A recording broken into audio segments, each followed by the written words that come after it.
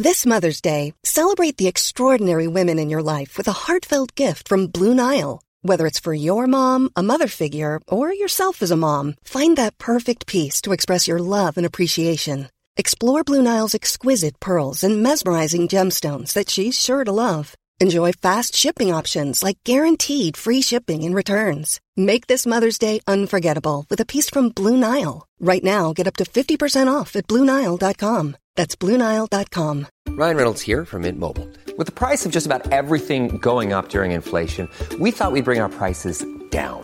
So to help us, we brought in a reverse auctioneer, which is apparently a thing. Mint Mobile Unlimited Premium Wireless. How to get 30, 30, bit to get 30, bit to get 20, 20, 20, bit to get 20, 20, bit to get 15, 15, 15, 15, just $15 a month? Sold! Give it a try at mintmobile.com/switch. $45 up front for 3 months plus taxes and fees. Promo rate for new customers for limited time. Unlimited more than 40 gigabytes per month. Slows full terms at mintmobile.com. So listen, how's your Christmas shopping going? You haven't started yet, have you? Well, fear not, the big interview is here to help solve all your problems. For the football fans in your life, here's 3 stocking fillers. Firstly, the documentary film of my book, Barca, The Making of the Greatest Team in the World, is now available everywhere on DVD and digital download. Take the Ball, Pass the Ball is the definitive story, we like to say, of the greatest football team ever assembled, and features exclusive interviews with Barca's stellar cast of current and ex-players, including that geezer Lionel Messi, Xavi, Andres Iniesta, Thierry Henry, Dani Alves, Gerard Piqué, Carlos Puyol and Sergio Busquets, plus a rare exclusive contribution from Pep Guardiola himself. There, that's that one present sorted. Secondly, my old chum and fellow dandy Jonathan Northcroft has a new book out, published by Backpage, these marvellous people that bring you the books, the podcasts. It's called Deadlines and Darts with Delhi, and it's Jonathan's World Cup diary from Russia last summer, and it's essential reading for the football fan in your life. Finally, check out another Backpage book, Football 2.0, How the World's Best Play the Modern Game by Grant Wall. Through extensive interviews with one player in every key position on and off the pitch, Grant breaks down the technical and tactical revolutions which have transformed football. So, there you have it. Take the Ball, Pass the Ball, Deadlines and Darts with Delhi, Football 2.0. That's not only difficult to say, it's Christmas sorted. Courtesy of your friends at the big interview. You're ho, ho, ho, welcome. It's part 2 of the Q&A, trademark. Pin your ears back, because from now on in, we're going to discard the caber tossing, the ice skating and the underwater basket weaving. It's football, football, football from now on. Hi Graham, Daryl Garrity here. Just want to say thanks again for a brilliant night at the Take the Ball, Pass the Ball movie in Dublin on Sunday. I'd highly recommend it to any football fan, not just a Barca fan.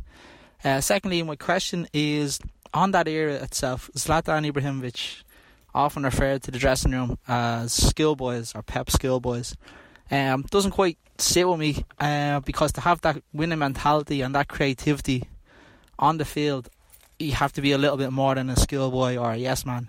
Just love to know your take on it. Thanks very much again. Keep up the great work.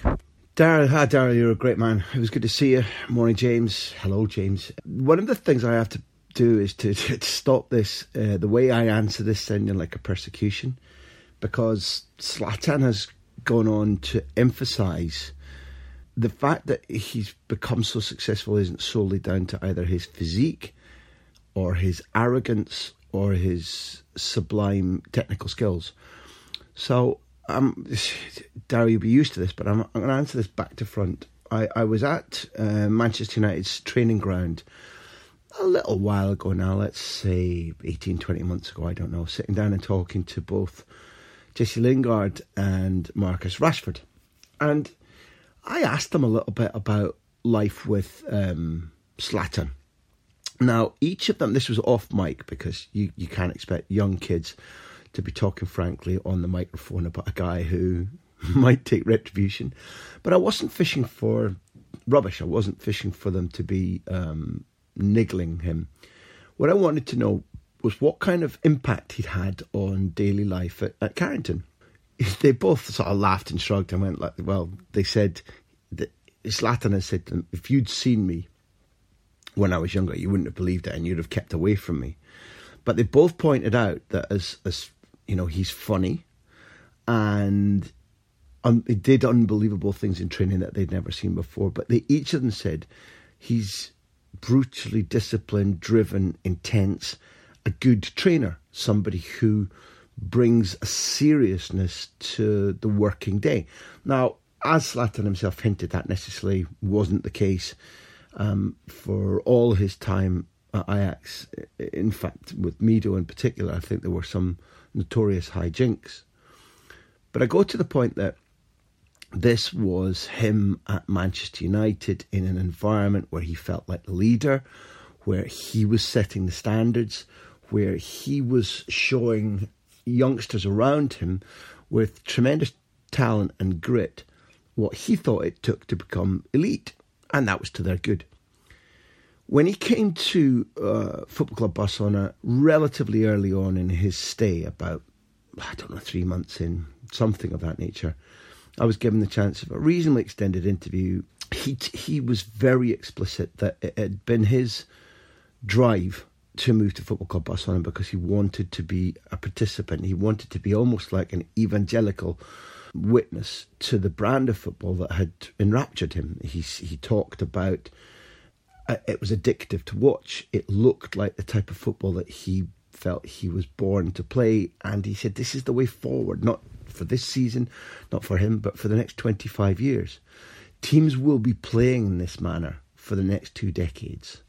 He was somebody who took time to answer articulately and intelligently about his passionate love for the project that Guardiola had been constructing. At that stage, if I don't miss my guess, because I think he played in 9-10. So this was season 2 of Guardiola. And in fact, it bears repeating that if you look at stats only, his goal total, which I think was in the region of 19-20, and the volleyed goal, I remember him scoring in the Clásico against Real Madrid from a Dani Alves right-wing cross, and he takes it on the instep of his right foot and volleys it past Casillas for a 1-0 win. And you can't automatically say it's that win only, but it's pretty damn close because that Pep team wins the league by 3 points.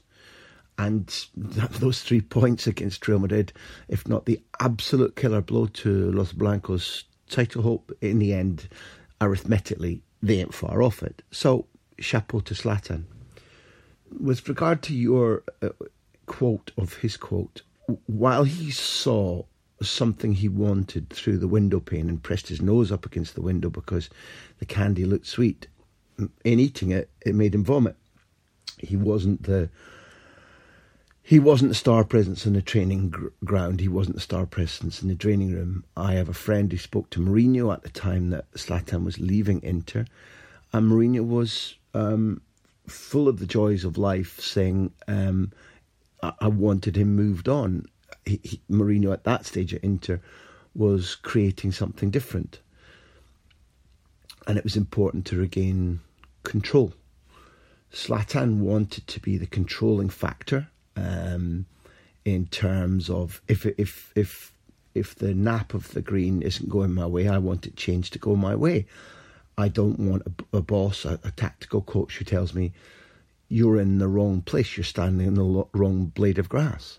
Now, Darryl, you watch Take the Ball, Pass the Ball, and listen, if anybody else listening hasn't seen the film and would like to, then you can buy the DVD from Amazon. You can, in the UK and Ireland, download it from iTunes. Fine. Do so if you please, but this isn't a commercial. In it, several players point out the fact that when Guardiola took over in summer 2008 in St Andrews, his treatment of, I know from Gerard Piqué that, even though Gerard Piqué was still a relatively junior footballer coming back to the club where he wanted to make his mark, he didn't appreciate training being stopped all the time and his shoulders being turned to say, face that way. Like, as in, a movement of about 3% left or right. Get your feet placed this way. Pep's an interventionist. He'll put his hands on players and say, do this, do that. Shove them around. Abidal went to Joan Laporta and said, either somebody respects me or I don't respect them. If this guy continues to speak like this to me, I want to leave this summer. There were other players who I understand to be Thierry Henry initially not happy, and Yaya Toure right from the start unimpressed about manner. Manner is the thing.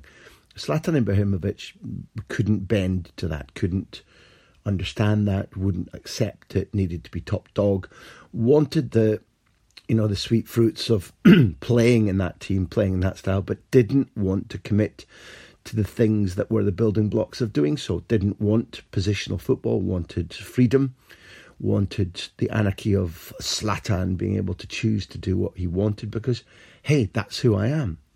Well, you idiot.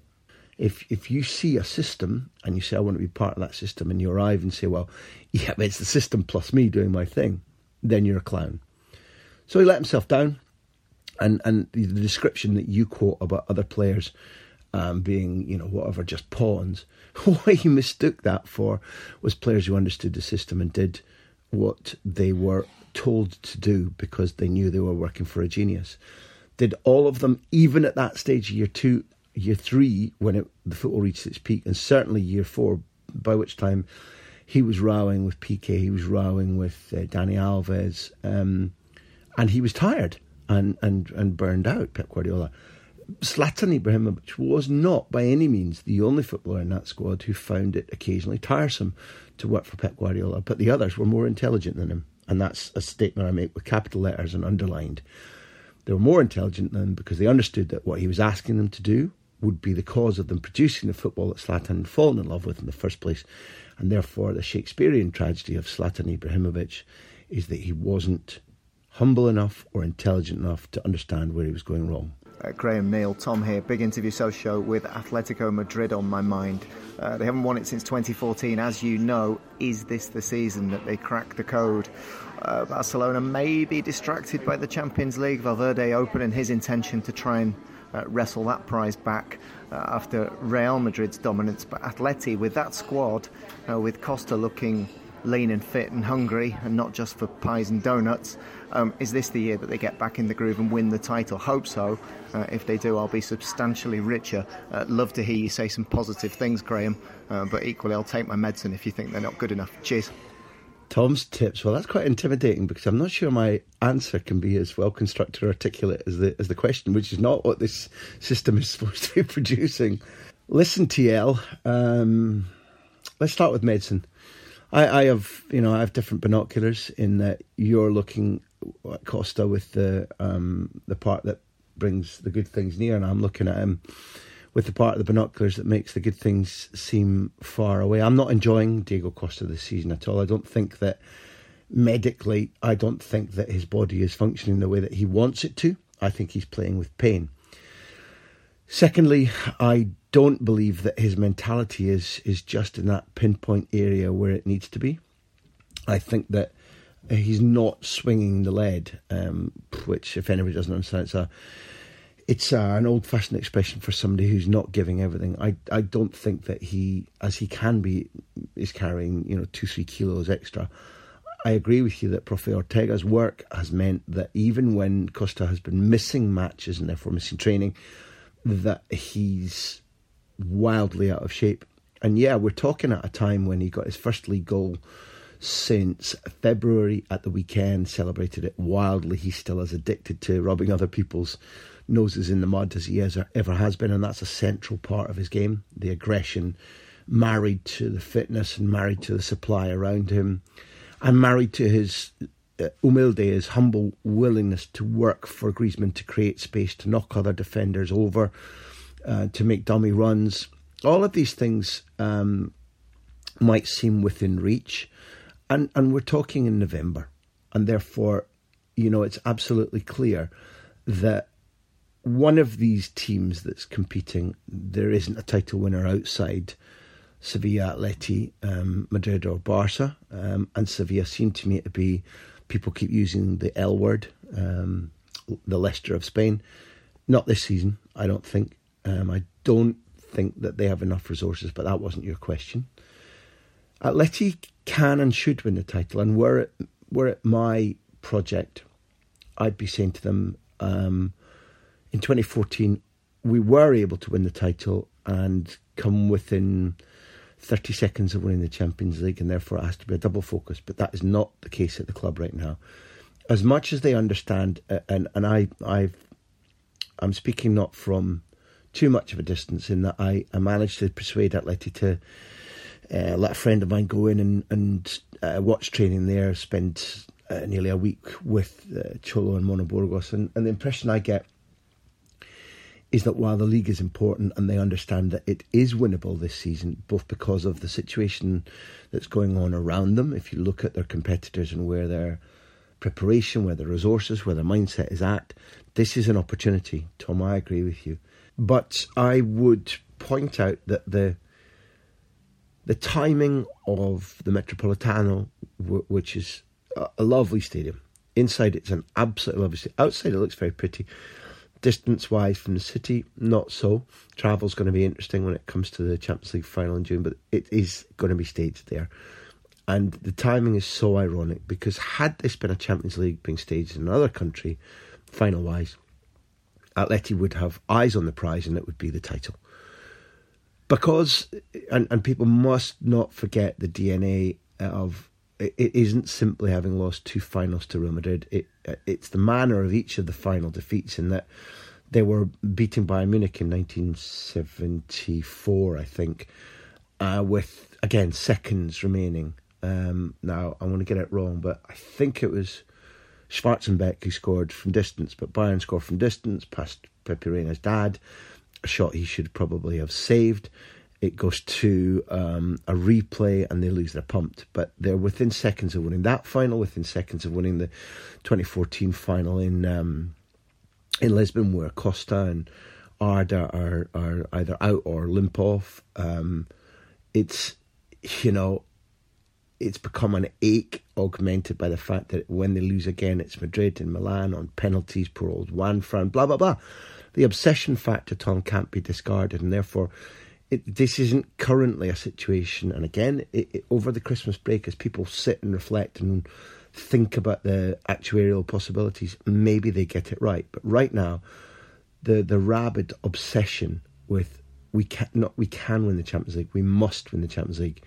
The pain of the way these 3 finals in the Champions League, in the European Cup, have been lost, combined with the idea that not just that somebody might win the Champions League at the Metropolitano, but it might be Madrid winning the Champions League at the Metropolitano, is just about too much for anybody involved in the project. And therefore, I think that the slight edge that you need to add to a potential title-winning squad, if they can get Godin to... they just shouldn't play him the first time he's fit. They should be getting him mentally focused, because his error ratio has been gigantic. We've talked about this already. They need, I think, to add a goal scorer in the market. I think that they have any number of beautiful creative players, and they have some goals from all over the park, and their ability to mix Partey and Saul and Koke and the brilliant Rodrigo in the centre of the park allows them a huge amount of flexibility about who they play wide in the 4 and midfield, and why they play a particular footballer in either of the wide positions, either to tuck in, either to cut in onto a shooting foot, to give width and go outside. These things, there's so many permutations, and it is so exciting. And the fact that they can see Jimenez injured so often, and Savic injured so often, and Godin having the worst season I've ever seen from him, and Juanfran injured often, and still have, I think in part 1 we talked about, I should reach for my notes, but I didn't have any in the first place, so I think they've conceded 9 times in 13 games. So that's partly to do with Oblak, but it's partly to do with the fact that although they are not the same unit as 2014, and Gabi was a massive force then, Tom, I agree with you that with a little bit more goal power and a little bit more focus from their captain, this is a title-winning squad, and it's a title-winning season. The opportunity is gaping. But they've got, apple pie and cream on one table, and they've got trifle and a cup of tea on the other table, and they can't, their eyes are too big for the belly. They can't decide which is the right one to focus on. And the right one to focus on is the league, because if you're playing brutally well in the league, then knockout games become easier.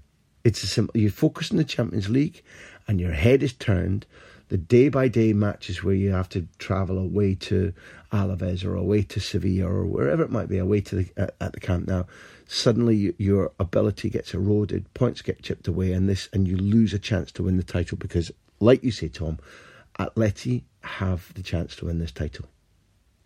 And look, off the back of that one, that reminds me that although the audio wasn't perfect on young Bob from Clydebank, he sent his audio in and asked about the sort of slavish devotion he believes that Barcelona have to the 4-3-3 formation, just as Ajax throughout their modern history have tried to play 4-3-3, and it's founded upon, I suppose, Cruyffian principles. And Bob asked whether it was feasible or even some sort of philosophical treachery to talk about Barcelona playing in a different formation.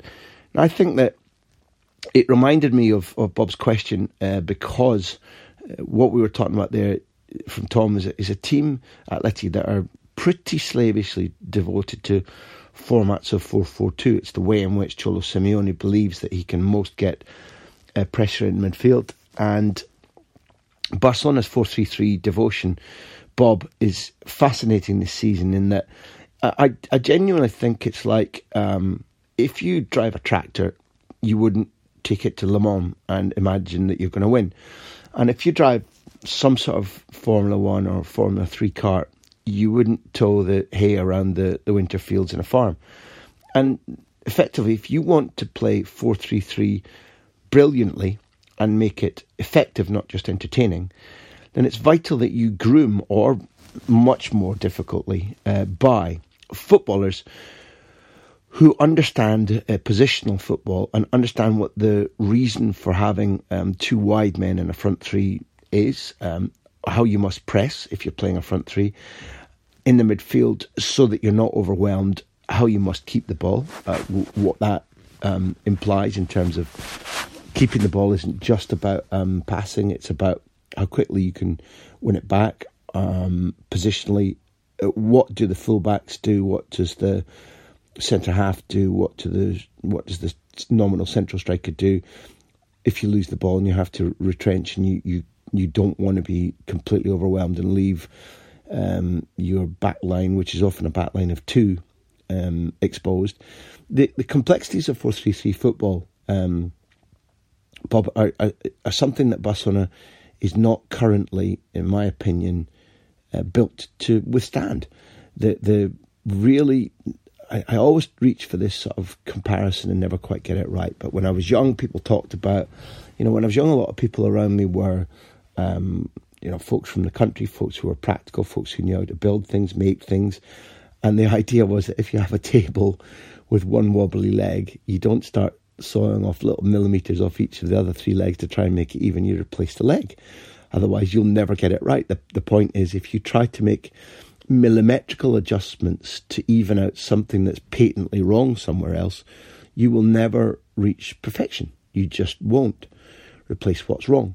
And right now, you've got a table with a wobbly leg. Barcelona have a group of players in Messi, Busquets, Piqué at least, plus Sergio Roberto, who inherently understand what the idea of possession football and 4-3-3 is all about. But the rest of the team are constructed and think entirely differently. And that's because the board at Football Club Barcelona really couldn't give a stuff about 4-3-3. The board at Football Club Barcelona couldn't really give a stuff and haven't since Sandro Rosé unfortunately won the elections in 2010 by a landslide. I have to say, the voters liked the kind of pap that he was selling them. The idea of Cruyff football under Rosé was spat upon, and Bartomeu, although he's made peace with the Cruyff family and made peace with Jordi Cruyff individually, Jordi Cruyff didn't want to go and work for him, didn't want to be his director of football, because he knows that there is absolutely no possibility that this board will believe in the things that make you train the young footballers in the academy properly, that make you sign a coach that has got a Cruyffian idea, that strictly adheres to a football director instead of Pep Seguro, who they've got right now, who is exactly like Rosé wanted in 2000 and Christmas, January 2003, when he wanted Frank Rijkaard sacked. And Rosé told the rest of the board, it's ridiculous, the only way forward now is Scolari football, Chelsea football, a team full of 6'2" footballers who are fast and strong and jump high. And had he had his way, then, no Decos, no Messis, no Iniestas. There wouldn't have been the power of football you saw Football Club Barcelona in 2005-06 when they won the league and they won the Champions League. There wouldn't have been a Pep Guardiola appointment. There wouldn't have been the blend of football that caused us to write the book, Barca making us the greatest team in the world, or film Take the Ball, Pass the Ball.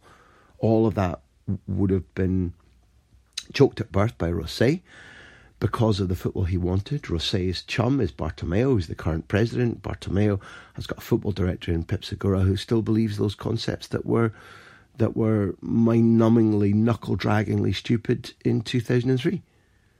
So, Bob, 4-3-3 is a concept that's held dearly. It's like the King Over the Water. Will You Know Come Back Again, if you know the song. Flora MacDonald hasn't quite spirited 4-3-3 away, but it's definitely in exile. And will you know come back again? That would be nice to see footballers and a football regime which plans for 4-3-3 and executes it properly rather than just dreams about it. And currently, what Valverde did last season, Bob, when he played predominantly 90% of the time 4 in midfield, including Paulinho, is a way to cope with the fact that when Barcelona play a good side, a clever side, a passing side, an athletic side, counter-attacking side, and Barca play 4-3-3, their midfield is overexposed. Sergio Busquets has a magnifying glass put on the things that he can't do particularly well, 17, 20-metre sprints to recuperate the ball, compared to the things that he can do well. He is still as brilliant technically, in terms of football intelligence, in terms of experience, in terms of passing. He's still as brilliant in all the things that made him great. But with passing, here's a guy who was never particularly rapid. If the ball is lost around him, is left redundant, because he is not that catch the guy, mop the guy up type of player. And therefore, it is, if Barcelona want to be competitive this season, because they no longer keep the ball in the same way, it's imperative that they only play 4-3-3 on the occasions when they're facing opponents who do not have the capability or the ability to counter-attack and exploit it. So at that point I say thank you to Daryl, Thomas and Robert, and as James Brown would say, let's take it to the break. Hey, I'm Ryan Reynolds. At Mint Mobile, we like to do the opposite of what Big Wireless does. They charge you a lot. We charge you a little. So naturally, when they announced they'd be raising their prices due to inflation, we decided to deflate our prices due to not hating you. That's right. We're cutting the price of Mint Unlimited from $30 a month to just $15 a month. Give it a try at mintmobile.com/switch. $45 up front for 3 months plus taxes and fees. Promo rate for new customers for limited time. Unlimited more than 40 gigabytes per month. Slows full terms at mintmobile.com.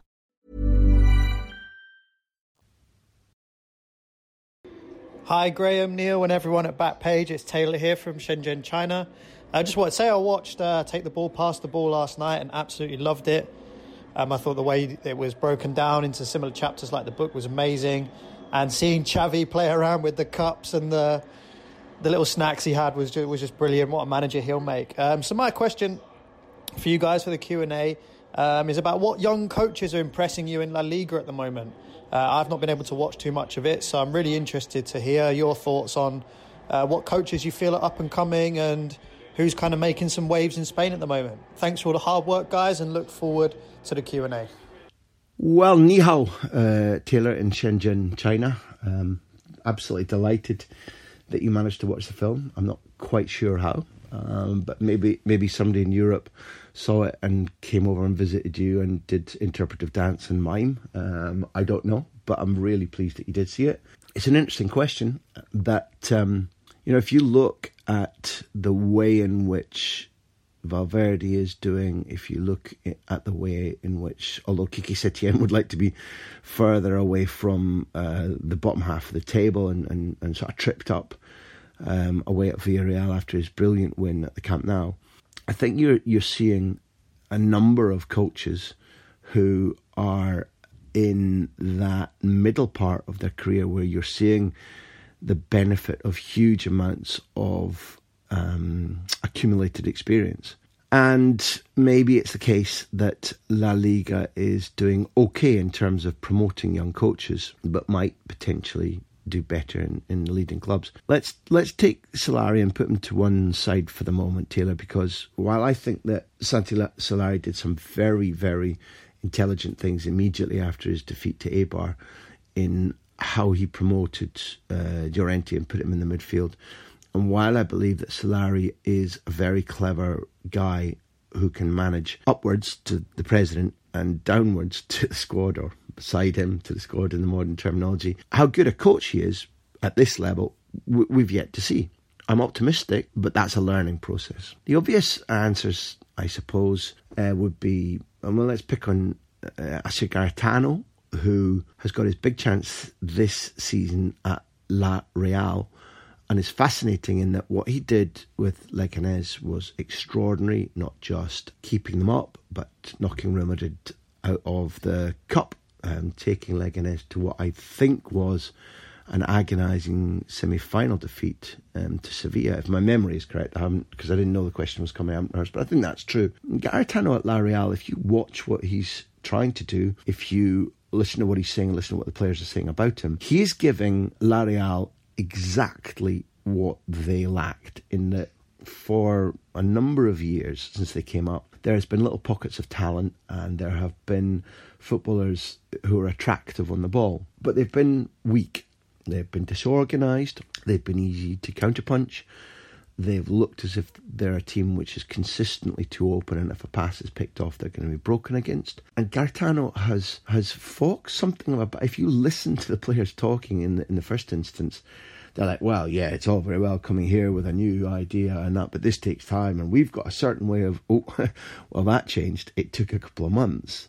And I'm not saying that La Real are going to win the cup or finish in the Champions League positions, but what I believe I'm witnessing, is a guy who isn't simply extremely tactically shrewd, and I think he proved that before, but is turning out to be somebody who can manage and turn a squad's ideas round.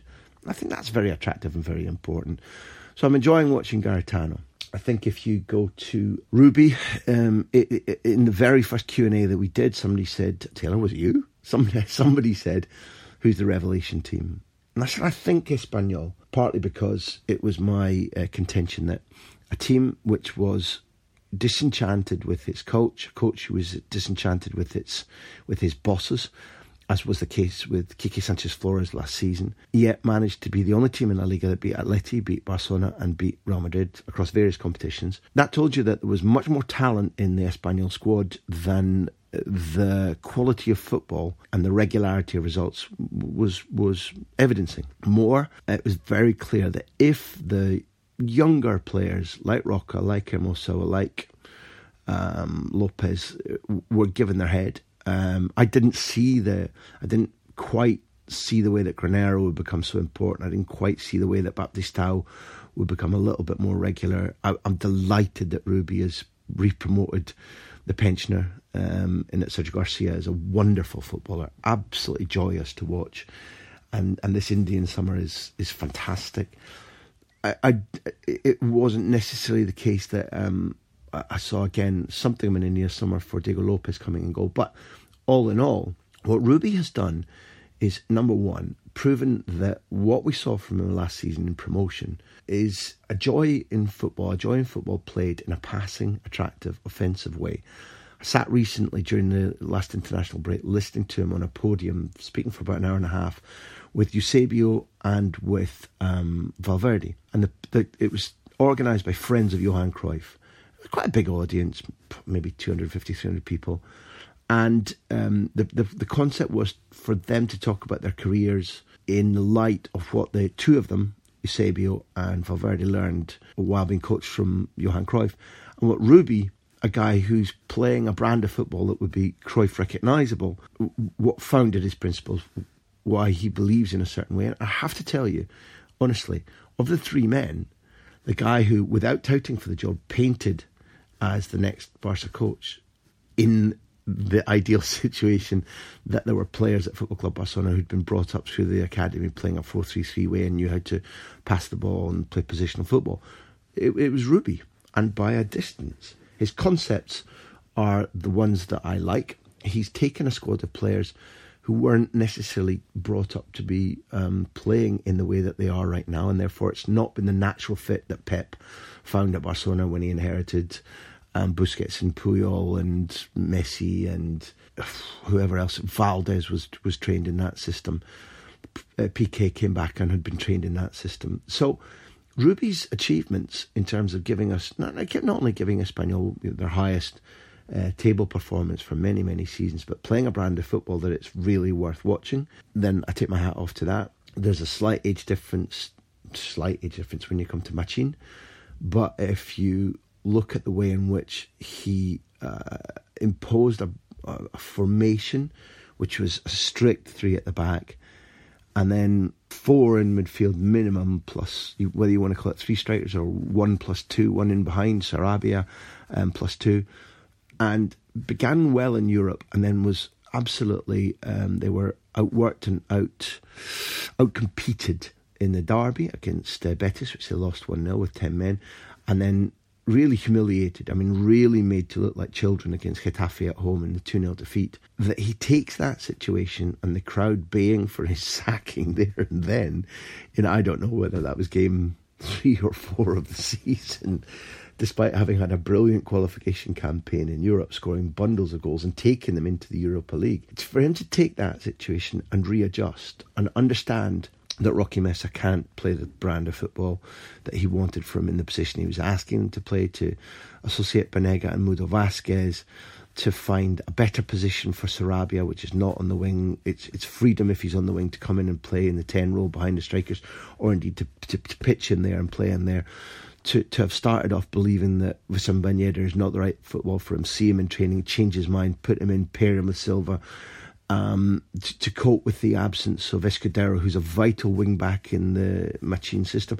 To do all that and to replicate the quality of football that he showed at Girona, where they became the highest finishing promoted side in the history of La Liga, then to me again, Machin stands out, and also it's a brand of football that I like watching.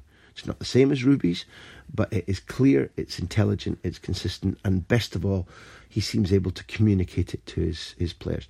Now, we could go on. Sergio, I think, is doing a fine job, and if you look at Valladolid's performance, once they started scoring goals, it's been really, really exciting. There are more, but I've been told to try and keep my answers down to a day. So therefore, Taylor, I'm going to leave my answer there, knowing that I didn't surprise you in any way, but I've told you what I believe, and maybe that's my role.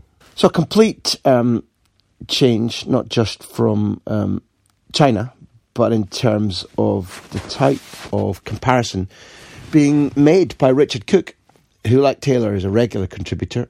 Hello again, Richard. And Richard says he's been... I've been tracking Real Madrid's progress against Manchester United's progress in England. After 13 league games, United have 1 more point, but are far, far further away from the pace at the top of the league than Madrid are. What does that say about La Liga this year? Is it so much more competitive than the Premier League, or are Madrid struggling so badly? Richard, first of all, even when you sent the question compared to today, I don't know if there's a gap at all, but everybody should be sort of aware, without having to look it up themselves, that there's about a goal difference and about a point difference between them. Real Madrid, without reading United stats out, Real Madrid have played 13, won 6, drawn 2, lost 5, they scored 20, conceded 19.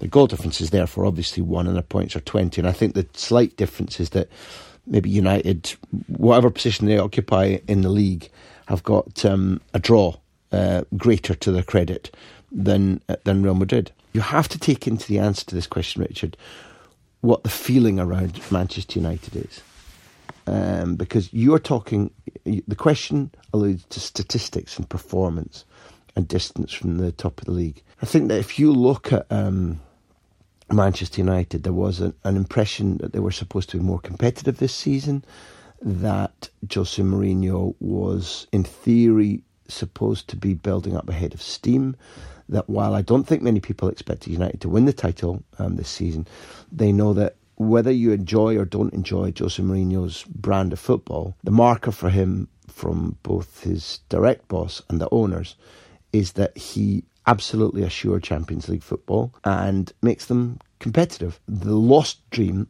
is that United are daring and excited and thrilling, and that theatre of dreams isn't the theatre of snooze. And if you look at Real Madrid, then while some of those same concepts apply to the same degree, maybe even double, the fact is that there is a sort of gentle arms folded around the stomach, large lunch, belt popping, gentle snooze feel going on just about everywhere, because there have been many people who have been sated by the constant run of Champions League success, sated by the Zidane era, which won a domestic title. And I think, if I don't mistake myself, that when Zidane won the title in the Champions League, it was the first time they'd been champions of country and continent since something in the region of 1966 or 67, must have been 65, probably 65. So the middle 60s is what I'm going to say. So Real Madrid, the greatest European performing club by some distance ever, hadn't achieved. And therefore, if you look at the reception to the relative performances now and what the other teams around them have been able to do based upon the fact that these two behemoths of European football are each underperforming to a certain degree, then the first thing you need to point out is that in England there is a level of excellence going on at Manchester City which is potentially devastating to everybody around them, in that there's never been a club with more financial resources in the history of the game. There has been a sense of momentum in that they won titles, I think, certainly under Mancini and I think under Pellegrini, but they certainly won a couple of titles. They are certainly, Pep is a title holder now coming into this, which must be, I guess, his third season. The squad has been lovingly assembled. There are academy players coming through, and they're playing a brand of football and setting historical records, which is beginning to look thematically similar to what he did at Barcelona, although not identical because he doesn't have Leo Messi. And therefore, how close a United side performing in this manner and failing to kill off games and failing to score sufficiently and conceding far more goals than a side with their resources should be conceding. We'll park aside whether his managing director managed to get him the defenders that he wanted or not, or why it was that he was thrashing around trying to sign Diego Godin on the closing days of the market. The long and short of it is, it's patently clear that United are misfiring up front, conceding far too many goals, and they aren't just confronted by a rebuilt and exciting Chelsea, a well-constructed and momentum-driven Spurs, an exceptionally interesting and hard-to-defeat Liverpool, and an outright exceptional Manchester City. United aren't well constructed from top to bottom at the club. Either the owner's point of view, the way in which Ed Woodward runs the club on their behalf, and even the way that Mourinho is performing as a man manager or as a coach. And therefore, if you contrast that across to La Liga, what is absolutely fundamentally clear is that there's something of a perfect storm going on at the moment, in that La Liga's clubs are now, more than in recent years, predicated around having world stars rather than being driven by guys they've brought through from their academy. If that's the case, then predominantly your world stars will star on the world stage. And in a World Cup season, many of your footballers will be playing for the umpteenth time in however many years a long summer season of football instead of resting. The majority of the footballers who both, Barca, Atleti, Real Madrid rely upon have had the last 4 or 5 seasons where they don't get a lot of rest, and it accumulates. And in this instance, some of the things that have afflicted Atleti not being able to tuck teams away is the fact that while Griezmann is working as hard as ever and his assist count is quite good, his goal scoring could and should be a great deal higher. If you look at the way in which perhaps Lucas has had moments, although I value him highly and I rate him as a very, very good defender, he's had moments this season when it does look as if he's been involved, in too much football, and he's getting used to the idea of what's it like to have a draining season at Atleti and then a World Cup winning season with France. You could say the same with Rakitic or Modric, certainly Varane. We're in a season where the leading clubs in Spain have had afflictions of injury, lack of form. Real Madrid are definitely sated by a period of success where subconsciously several players have gone to sleep.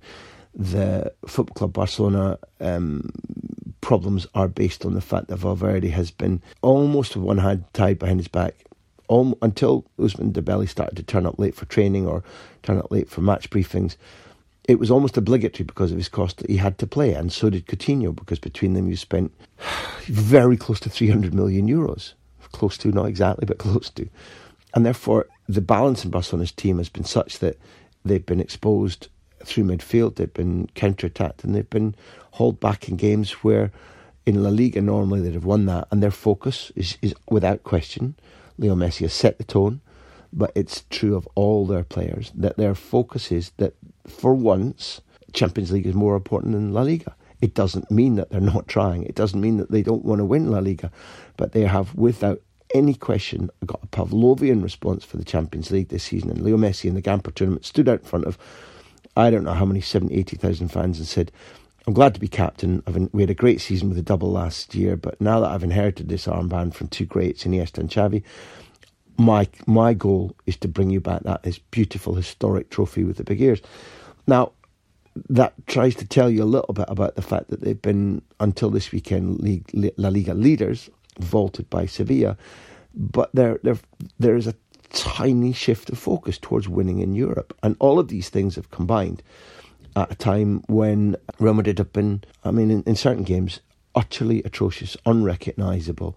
And the gestation is the management of the project has shown, I think, Richard, that Real Madrid, if you're making a comparison with Manchester United, that to me is telling, is they both lack a brilliant director of football.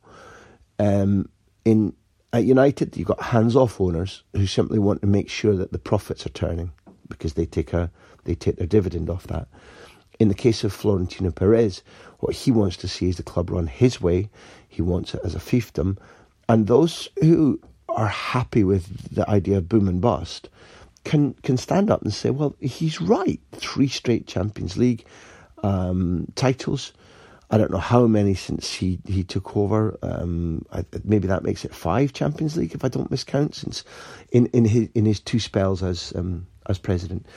And therefore, what they've done is they've run into a wall. Real Madrid have run into a wall where he said, I want to buy young players. I want to build from scratch. I want to save money not go mad in the transfer market. I want to save money for the new stadium. I want to save money for the possibility of buying Neymar. And therefore, we'll add young players to the young players we bought last season. We won't buy a striker to replace Cristiano Ronaldo until the very last day of the market when Mariano's about to join Sevilla, and we'll buy him instead, even though Florentino Perez had told Aulas at Lyon, well, no, Mariano isn't a player for us, he's not good enough. And then 10 days later, because there's nobody less, he changes his mind and buys him. Real Madrid are going through a perfect storm. Gigantic injuries. The shock of Zidane leaving, and there's no director of football, so there's no succession plan. Lopetegui's inheritance of the mantle goes completely wrong. There are players who are wildly out of form because either they just don't know what's hit them, which is the aftermath of winning a World Cup, or they've relaxed their standards for some months. Sergio Ramos. No Cristiano Ronaldo. The fact that some of the new players either haven't been trusted or haven't integrated properly yet. And the fact that just as he's playing very well, Isco gets an appendix, an emergency operation. The list is so long. Real Madrid's season has been far more difficult and has got far more root causes than Manchester United's does. And therefore, it's telling on Manchester United that even in a club where there isn't a proper football direction other than Florentino Perez, and even at a club where Real Madrid have had to sack the manager and have an historically bad start to the season, they're performing as well as Manchester United are. And if people don't see that and don't see the flaw in the way that the club is constructed in football terms at Old Trafford, and don't see the fact that Jose Mourinho is the wrong manager to be restoring good times, then good luck, enjoy your football. Graham, it's Steve from Bet365. Can you tell me which Aberdeen goal you have celebrated the most? Boing, boing, Steve. Boing, boing. You do pop up in the strangest of places. Which Aberdeen goal have I celebrated the most? I think the obvious answer should be Johnny Hewitt winning the Cupman's Cup in Gothenburg for the Mighty Dandies against Real Madrid in 1983. But because I'm a slightly erratic, idiosyncratic person, I'd say that in 1982, when the founding stone for that brilliant European domination was set and laid, it was the Scottish Cup final against Rangers at Hampden. We would eventually win 4-1, but it was one of those ones where, despite the fact that for some time we'd been beating Rangers relatively regularly, while Alex Ferguson had been in charge of our mighty team, and the late Neil Cooper, my friend, my ex-schoolmate, was coming through the ranks and making millions for Sun In, that you spray into your curly hair and it goes all blonde. God rest you, Tatty Cooper.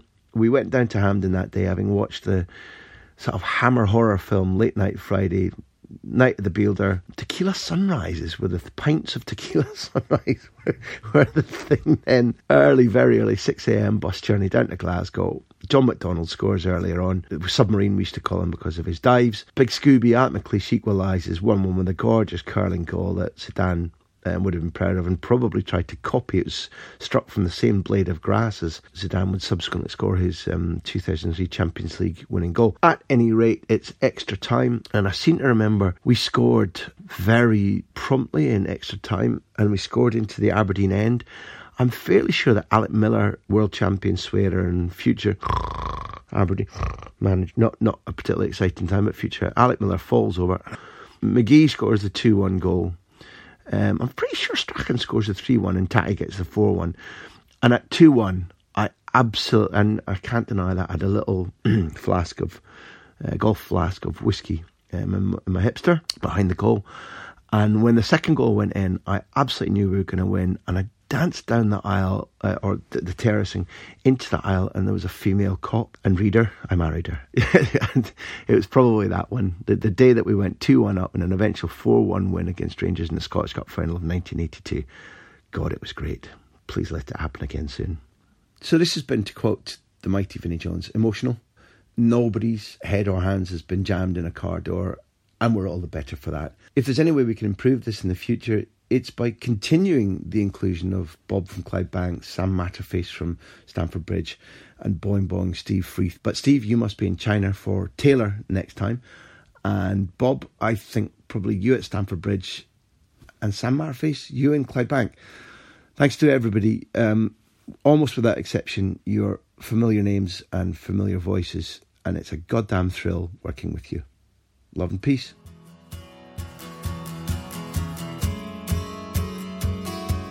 Thank you for joining us for season 2018-19. We've got huge creative plans for the months ahead, but we do need your help to make them happen. Please go right now to patreon.com/Graham Hunter and become a socio, become a paying member, and get an extra big interview every month, plus loads of bonus content. Last season, socios listened to 9 exclusive big interviews, including Rafa van der Vaart, Troy Deeney, Roberto Di Matteo, and loads of me talking about football. The Premier League, the Champions League, Spanish football. I'm sure they enjoyed it and you will too. Support us, join us. Thank you.